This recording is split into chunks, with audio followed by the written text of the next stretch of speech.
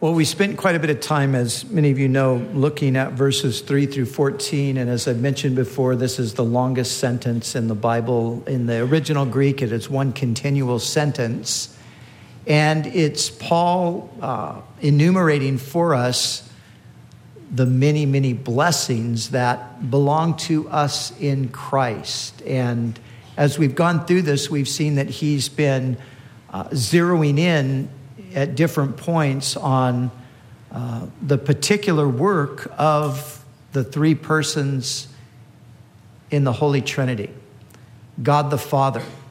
He begins there with God the Father, who is really the architect of our salvation. He planned everything out, and he chose us in Christ before the world ever even was formed. And he chose us to be holy and blameless before him, Paul tells us. And he predestined us to be adopted as his children. And he accepts us and has poured an abundance of his favor upon us in Christ. And then he moves on to speak about the particular work of Christ in redeeming us through his blood. Jesus came and he shed his blood for us to provide us with the forgiveness of sins. But he also tells us that we obtained an inheritance through Christ. Through being in him, we have obtained an inheritance. He is the heir of all things, and we become heirs of God and joint heirs with Christ. And so now in verses 13 and 14, as we come to the end of this section, Paul now brings us to the particular work of the Holy Spirit. So the Father chose us, the Son redeemed us, and we read here that the Spirit has sealed us. Verse 13, in whom also, when you heard the word of truth, the gospel of your salvation, and believed in him, were sealed with the promised Holy Spirit, who is the guarantee of our inheritance, until we acquire possession of it. And so the sealing of the Holy Spirit. Now, notice Paul refers to the Holy Spirit here as the Holy Spirit of promise, or the promised Holy Spirit. Why does he do that? Well, he does that because the Holy Spirit was the special promise that God had given through the prophets, the promise that would be connected to the coming of the Messiah and the work of the Messiah. So back in the Old Testament, you might notice if you read through your Bible, you will find that God would occasionally pour his Spirit upon individuals. He would raise them up, and they would, accomplish the things that he had for them. But these outpourings of the Spirit were few and far between. They were very selective. So not everybody in that Old Testament period of time experienced a real work of the Holy Spirit in their lives. This was something, though, that God said would be the feature of this new covenant that he would establish. So the old covenant was marked by a select few people knowing the power of the Spirit in an extraordinary way. The new covenant would be marked by all of God's people knowing the power of the Spirit in an extraordinary way. And so when Paul says that we've been sealed with the Holy Spirit of promise, that's what he's referring to. It's the promise that God had given through the prophets. Joel chapter 2, verses 28 and 29 is one of those promises that God gave concerning the Spirit. We read there, and it shall come to pass that I will pour out my Spirit, says the Lord, on all flesh. Your sons and your daughters shall prophesy. Your old men shall dream dreams. Your young men shall see visions. And also on my men servants and my maid servants, I will pour out my Spirit in those days. So this is the promise. God's going to pour out his Spirit. And it's going to be something that every believer is going to have an experience of. Sons and daughters, old men, young men, maidservants. God says, there's coming a day when I'm going to pour my Spirit out on all flesh. And so that's the promise given by the prophets. There are many other examples that we could look to, but moving forward to the final prophet, really, of the Old Testament period, John the Baptist, John said something similar.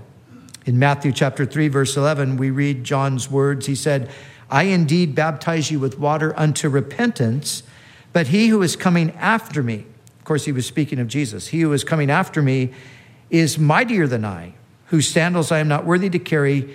He will baptize you with the Holy Spirit and fire. And so once again, John reiterating the promise of the coming of the Spirit. And then Jesus himself, before he ascends back into heaven, after he's died on the cross and risen from the dead, Luke records for us in Acts chapter 1, verses 4 and 5, he said, and being assembled together with them, he, speaking of Christ, commanded them not to depart from Jerusalem, but to wait for the promise of the Father. Wait for the promise of the Father, which he said, you have heard from me, for John truly baptized with water, but you shall be baptized with the Holy Spirit not many days from now. So, this is what God had promised. He promised to send his Holy Spirit. He promised that through the Messiah and within the context of this new covenant, every person who believed would have a personal, dynamic experience with the Spirit of God. Now, Jesus said more about this as well. He in speaking to his disciples, as he was telling them that he was going to leave, he was going to return to the Father, they were discouraged, as you could understand. And they were tempted to depression. And Jesus said to them, no, don't be discouraged. You don't understand. He said, it's actually to your benefit that I go away. He said, if I don't go, the Spirit will not come. But if I leave, then I will send him to you. And he spoke of the Holy Spirit coming as a comforter or a helper. And he actually would come as the replacement for Jesus. Jesus said, the Father's going to send you another comforter. And the word there, another, means another of the same kind. So really, the Holy Spirit is for us today what Jesus was to the disciples back when he walked the earth. Have you ever had that desire to have maybe lived back in the time of Christ? Have you ever had that wish that you could have been there and you could have heard the voice of Jesus and seen him and walked with him and seen those miracles? Oh, how great that would be, we think. And it would have been great. But Jesus said, there's something better. And the better thing is the coming of the Holy Spirit, because the thing with the Holy Spirit is that he can bring Jesus to each and every Christian simultaneously. Billions of people that have believed in Christ are able to experience God in the full sense, experience Christ in a full sense simultaneously, even though we're separated by great distances and time and so forth, but we can all experience the same Christ through the person of the Spirit. And so this is part of the blessing that would come through this promise that God made. So he's the Holy Spirit of promise, or the promised Holy Spirit. But Paul tells us that we have been sealed with this Holy Spirit of promise. What does it mean to be sealed? Well, a seal signified two things. Number one, it signified ownership, and secondly, security. God has sealed us with his Spirit, which means God has stamped us with his image as his possession. He owns us. We belong to the Lord. In that time, in Paul's day, a seal would be placed upon an object that a person would purchase, or perhaps they were transporting it or something. And the seal indicated ownership, who's it belonged to. And so with us, this is what God is saying. When Paul says that we've been sealed by the Holy Spirit, God has put his stamp of ownership on us. We belong to him. You belong to the Lord. You're his. Now remember, Paul, in writing to the Corinthians, he says, since that is the case, you are not your own. You have been bought with a price. He says, glorify God in your body and your spirit, which belong to him. See, we belong to the Lord. He purchased us. He redeemed us. And he puts his stamp of ownership on us through the Spirit. But there's also the addition of security. Because God owns us, he's put his stamp of ownership on us, and that then secures us as his property. When something was sealed by the Roman seal, it meant you don't touch this. You don't tamper with this. Maybe you remember in the Gospels, Jesus, when he was put in his tomb, Pilate gave a command for the tomb to be sealed because there were the rumors that Jesus was going to rise from the dead, and there was the suspicion and the fear on the part of the Jewish leaders that his disciples, would break into the tomb and steal his body and say that he had arisen. And they came to Pilate and they said, now this deceiver said when he was alive that he was going to rise again, and his disciples might steal the body. So Pilate, he sealed the tomb for them. So there was that Roman seal that meant this place was under protection. It was secured. Don't touch it. If you touch it, it'll cost you your life. And so we've been sealed by the Spirit. We belong to God, and that the fact that we are his possession also gives us security. You can't tamper with God's possession.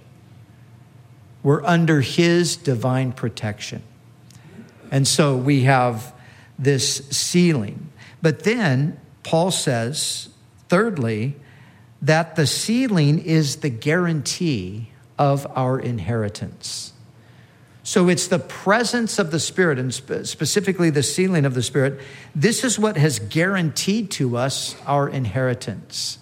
Now, the Greek word that's used here, translated guarantee, is the Greek word arabon.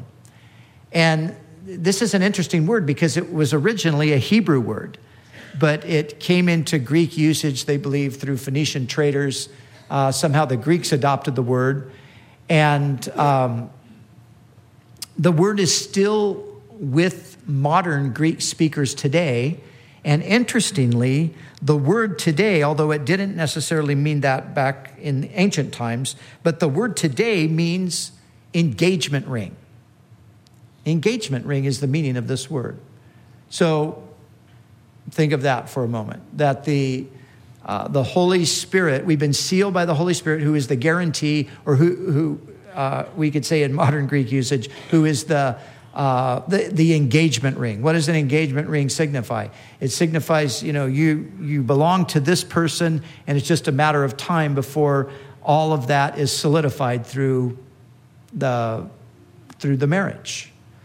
But this word in its ancient usage is even more significant and stronger than that. Because, of course, an engagement can be broken off, right? You can give somebody a ring and never follow through with the marriage. But the ancient use of the word is, of course, the way we need to understand it.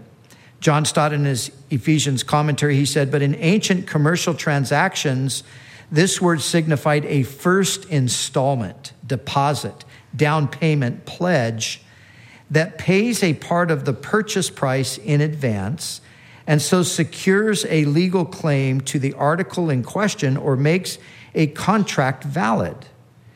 In this case, the guarantee is not something separate from what it guarantees, but actually the first portion of it. And then he says an engagement ring promises marriage, but is not itself a part of the marriage. A deposit on a house or in a lease purchase agreement, however, is more than a guarantee of payment. It is itself the first installment of the purchase price. So it is with the Holy Spirit. In giving him to us, God is not just promising us our final inheritance, but actually giving us a foretaste of it. That's beautiful. He's the guarantee of our inheritance. The fact that God has sealed us with the Spirit guarantees that we are going to enter into the inheritance, and he's already allowed us to enter into it partially. So we currently have a partial experience of what we will have a full experience of in the future. And as I read here from the ESV today, verse 14, the Holy Spirit is the guarantee of our inheritance until we acquire possession of it. Or you could read it, I think it's really, saying here is until we acquire full possession of it. See, we already possess it. That's what Paul is saying. And the fact that we possess it now indicates that we will possess it in its fullest sense in the future. So this sealing of the Spirit, God's intention here, partially at least, is to let us know that we belong to him and that nothing can alter that. That he has saved us and he sealed us and he's going to bring us into everything that he's intended for us, and nothing is going to stop that from happening. We've been sealed by the Spirit. Over in the 4th chapter, the 30th verse, Paul talks about the possibility of us as Christians grieving the Spirit. And he says, and do not grieve the Holy Spirit of God, by which you have been sealed until the day of redemption. So you see, it's clear that the sealing is something that is going to take us through to a complete and a total experience of our inheritance. And I emphasize that because there is the idea that some hold to that you can have salvation temporarily, but you can lose it somewhere in the process. Paul doesn't believe that. He doesn't teach that. He says that we're sealed the moment we believe. Now, that brings us to our second main point here. The truth of the sealing of the Holy Spirit is both positional truth and practical truth. And what do I mean by those two things? Well, positional truth refers to the things that are true from God's perspective, whether we experience them ourselves personally or not. For example, going back in the first portion of Ephesians here, you remember we're told there that we have been seated in the heavenly places. We have already been seated in the heavenly places. Now, we're not there yet though, right? But as far as God is concerned, we're there. So that's a positional truth. We're there positionally. Even though we haven't arrived there practically, we're there positionally. So it's as good as done from God's point of view. And so with the sealing, God seals us with his Spirit, and he seals us the moment we put our faith in Jesus, whether we experience it or not. So it's not so much something that we're depending on having had an experience in order to know whether or not it's true, but it's something we know is true because God declared it to be so. So this is like an objective truth. It's an objective truth because it's a truth based upon something God has declared rather than a subjective truth necessarily, which is based upon something that I've experienced. So the moment you believe in Christ, you are sealed with the Holy Spirit. You might not necessarily have an experience that, lets you know that sealing has taken place, at least not right at that second. But it's happened nevertheless. But then, of course, there is also the practical truth here, because when a person's sealed with the Holy Spirit, this is the first step, if you will, of many other things that follow along with that. So we're sealed with the Spirit of God. We're regenerated by the Spirit of God. That, probably happens simultaneously. We are filled with the Spirit, or we're indwelt with the Spirit. Then we're filled with the Spirit. Then we have what we call a baptism of the Spirit, which some see as distinct from filling, some see as identical. But there are different experiences that we have with the Spirit. But you see, this is what makes a person a Christian: the Spirit of God. There are many people that would call themselves Christians who do not have the Spirit of Christ in them. They're not indwelt by the Spirit of God. The Bible tells us if any man does not have the Spirit of Christ, he does not belong to Christ. But there are many people who would refer to themselves as Christians, but they know nothing of this experience of the Spirit. In actuality, they are what we would call nominal Christians. They're Christians in word only, or they're Christians in culture, or they're Christians because that's the background that they grew up with. That's the tradition that they have. And they're Christians because they're not Muslims or Buddhists or Hindus or atheists. So, you can go in the culture today and you can talk to people and you can find, hey, well, what are you? Well, I'm an atheist. I don't believe in God at all. And then you might meet somebody who's a Buddhist or somebody who's a Hindu or a Muslim. And then a lot of people, you say, well, what are you? Well, we're Christians. But, well, what does that mean? Well, that just means, we go to church occasionally, maybe on Easter, once a year. But that's our tradition. But that's not a Christian. That's not a Christian. A Christian is somebody who has the Spirit of Christ in them. The Spirit of God is there. I was talking to a man after service this morning. He's Bill. I know Bill well. I think he's probably in his late 70s or early 80s. He said, I was a nominal Christian, as you described it this morning, till I was 59 years old. And he said, what happened is my mother passed away. And when she passed away, she left me her Bible. And he said, I set it on the desk and it sat there for a year. And I thought, I should probably pick this up and read it at some point. And so finally he decided to pick it up and read it. And he read in Revelation chapter 3 about being lukewarm, neither hot or cold. And he realized that's exactly what I am. And he, at that point, he made a real commitment of his life to Christ, and he's been walking with the Lord and serving the Lord ever since then. But, that's a good illustration of what I'm talking about. This is a very real possibility for so many people. They're nominal Christians. But the thing that distinguishes us as truly a Christian is the presence of the Holy Spirit. So there is that subjective element, the presence of the Holy Spirit that manifests itself in what ways? Well, it manifests itself because God's Spirit lives in us, the Spirit of Christ in us cries out, Abba, Father.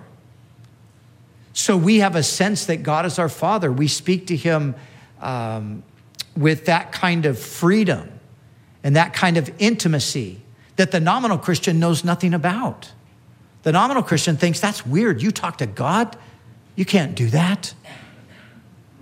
Well, the Spirit of God cries out in our heart, Abba, Father.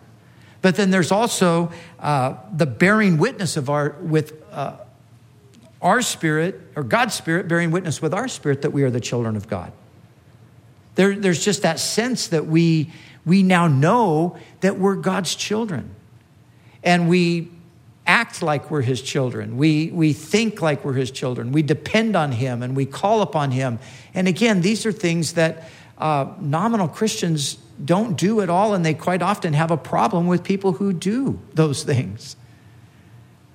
I remember years ago, I was on a train traveling to northern England, and I was sitting there across from a lady, and I was looking for, an opportunity to maybe talk to her about the Lord. So we struck up a conversation, and as we were talking, she told me that she was a Christian. Of course, she was English, and she grew up in a Christian nation.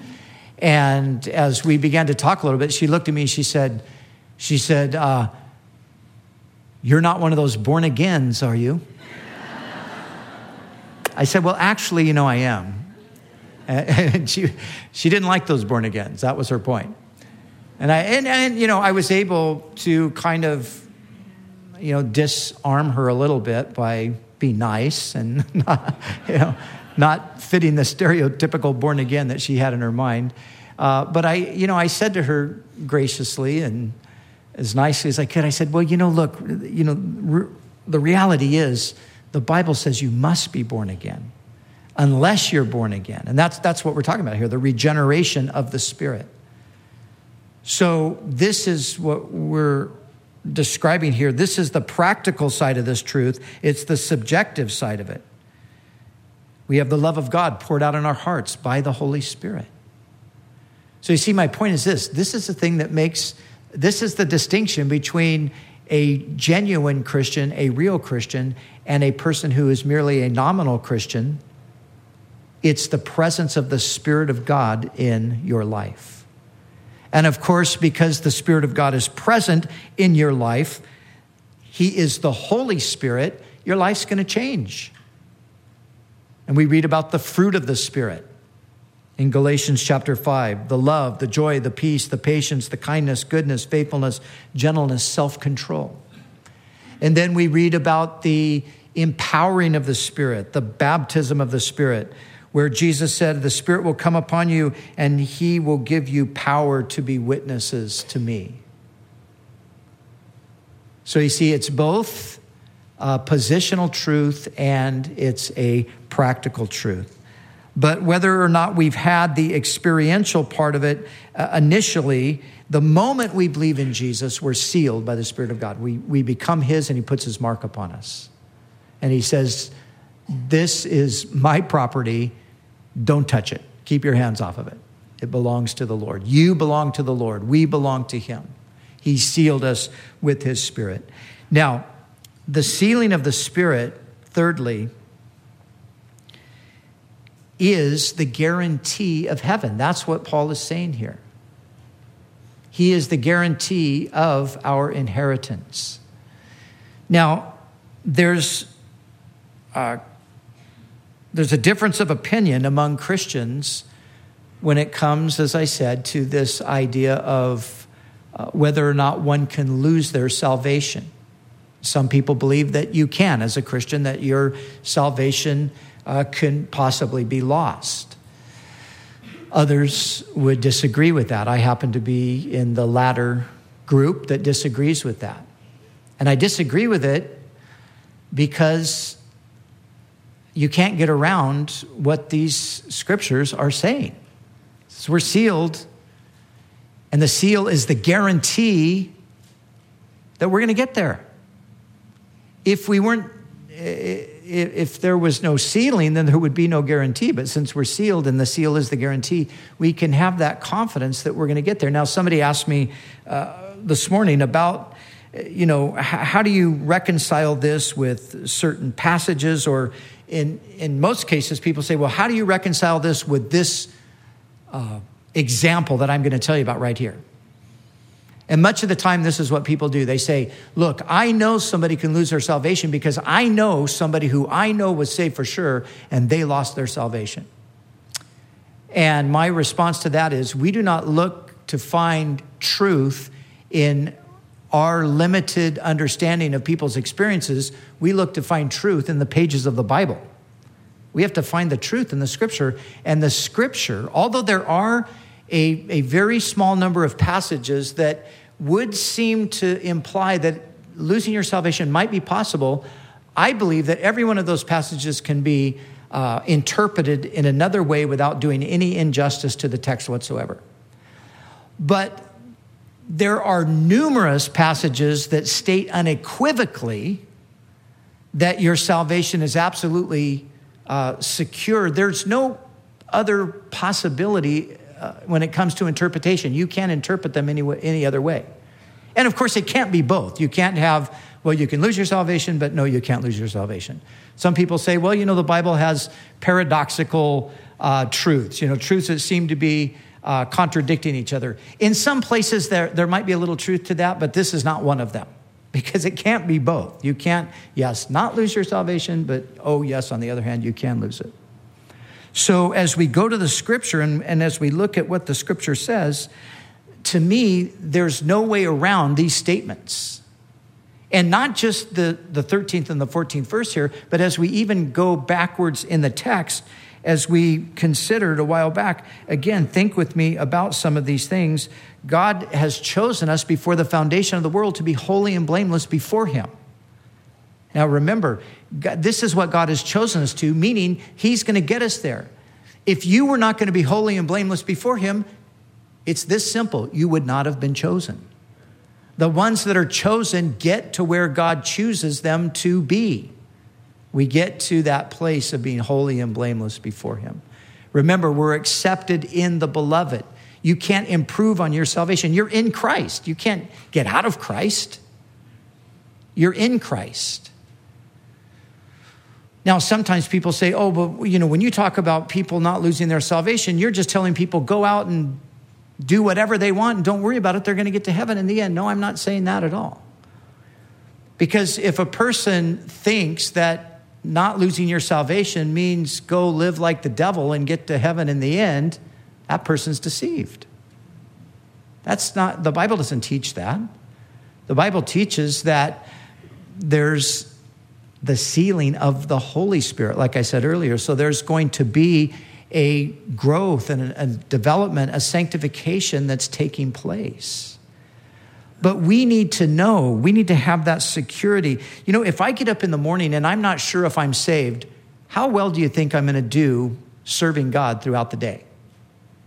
If I can't figure out whether or not I'm saved, how am I going to help anybody else to get saved? So you see, we've got to have that security. God wants us to have that security. And so he gives us right here in his word these clear statements. We are sealed with the Holy Spirit, who is the guarantee. When you see the word guarantee, what does it say to you? It says, yeah, it's going to happen. This is what the terms of the agreement are, and this is the guarantee in it. And so as we read in God's word that we've been sealed by the Spirit, as we have those subjective experiences of being filled with the Spirit, and as God's Spirit is bearing witness with our spirit that we're his children and so forth, all of these things are to us the guarantee of our inheritance until we acquire full possession of it. We have it now, but we will get it in its fullness in the future when we go to be with the Lord, or when the Lord comes back to receive us to himself. And so for me, it's these verses, along with many others, that convinced me many years ago of the doctrine of the security of the believer. And so I make no apologies for holding to this view. I believe it's the correct biblical view. John 10, I've quoted John 10 many times before. Jesus said, I know my sheep, they hear my voice, they follow me. I give them eternal life. They shall never perish, neither shall anyone snatch them out of my hand. My Father who gave them to me is greater than all, and no one can snatch them from my Father's hand, and I and my Father are one. There's no way around that. Thank God. I'm so glad. Aren't you glad that Jesus... Aren't you glad that it's the job of Jesus to keep you till eternity? Man, if it was our own job, how pathetic that would be.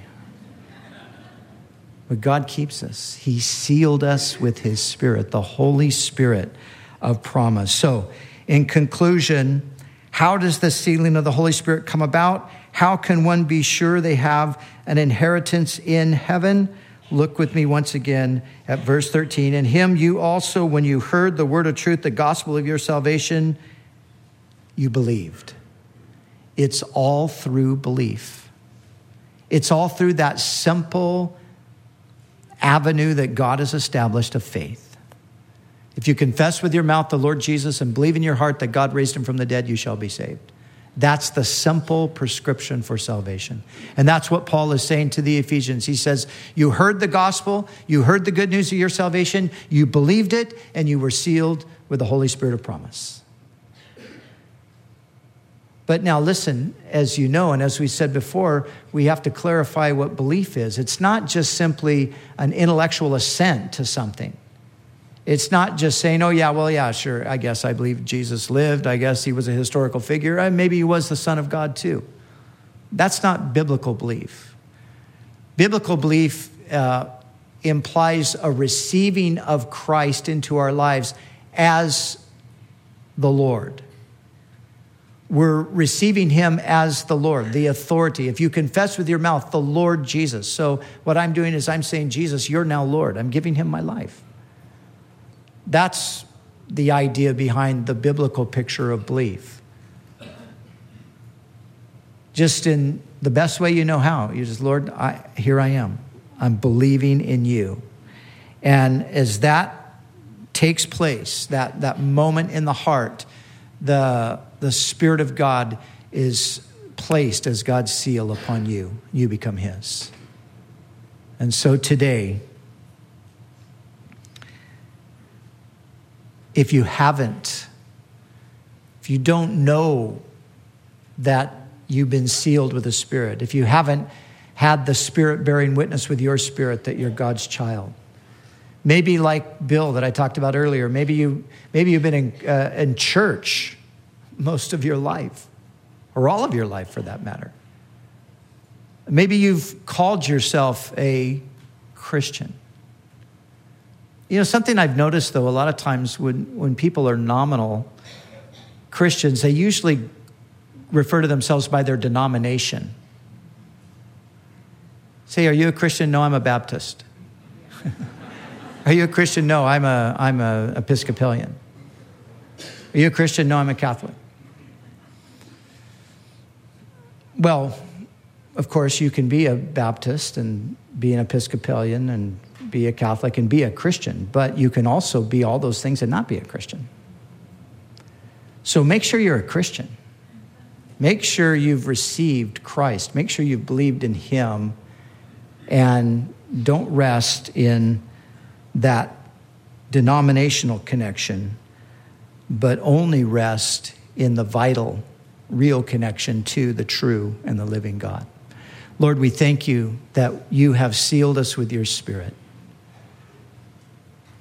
And Lord, that the Holy Spirit is the guarantee of our inheritance until we take full possession of it. But thank you, Lord, that we have these foretaste of it today, that you've given us, Lord, that down payment. And so we experience in part what we will experience in full in the future. And Lord, may we, even as we go our way this week, may we have just a greater sense of the presence of your Spirit with us, confirming to us that we are the sons and the daughters of God. And Lord, I would pray also for anyone with us today that's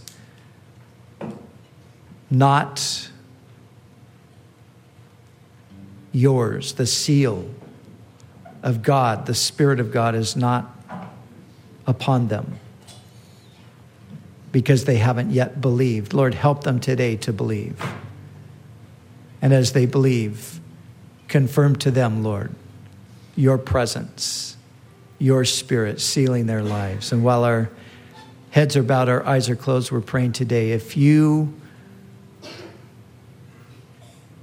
do not have the assurance that you belong to the Lord and that you have that inheritance in heaven, and maybe you've been trusting in something other than Christ alone, while our heads are bowed, our eyes are closed, then just slip your hand up and we're going to pray for you.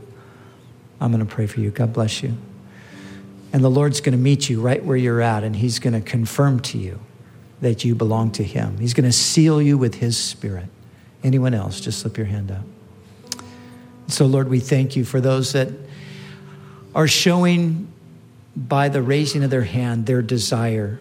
And so now, Lord, Seal them with your Spirit.